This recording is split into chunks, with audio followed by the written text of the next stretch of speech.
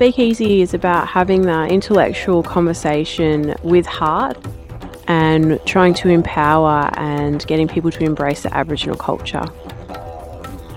Because Aboriginal culture is where we all came from, and you kind of have to know your history before you can go forward. And I think that history has really been not truth-telling, swept under the rug and hidden.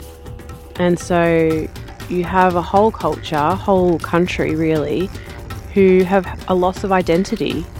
First Nations in a totally different way, but also for non-Aboriginal people, you feel at a loss about what should we and should we not celebrate, what should we not embrace, or what can we embrace. And I think that's really important. I think people are really wanting to learn more and educate themselves and are scared to ask the wrong question. I think that's come from the top down. I think that there's been a lot of misinformation, really a lot of scare tactics, a bit of fear-mongering, and that's wrong. I think people are kind of realising that now and saying, I want to be more educated so I can have an opinion and talk about things, but with heart and intellectually, and not with malice and not with hate. First Nations people need their allies. We won't get anywhere or be able to move forward without them. And I think that most people want to be an ally. That's the consensus that I'm feeling, the conversations that I'm having.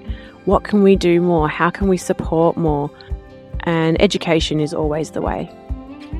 I'm just a girl who people seem to want to approach and have conversations with. I felt like this was the best way to put it out there to the masses and have people really listen and hear what we can do to better ourselves, our communities, our country, our children, our elders, just be better overall. Educate, empower, embrace. That is the heart of Speak Easy.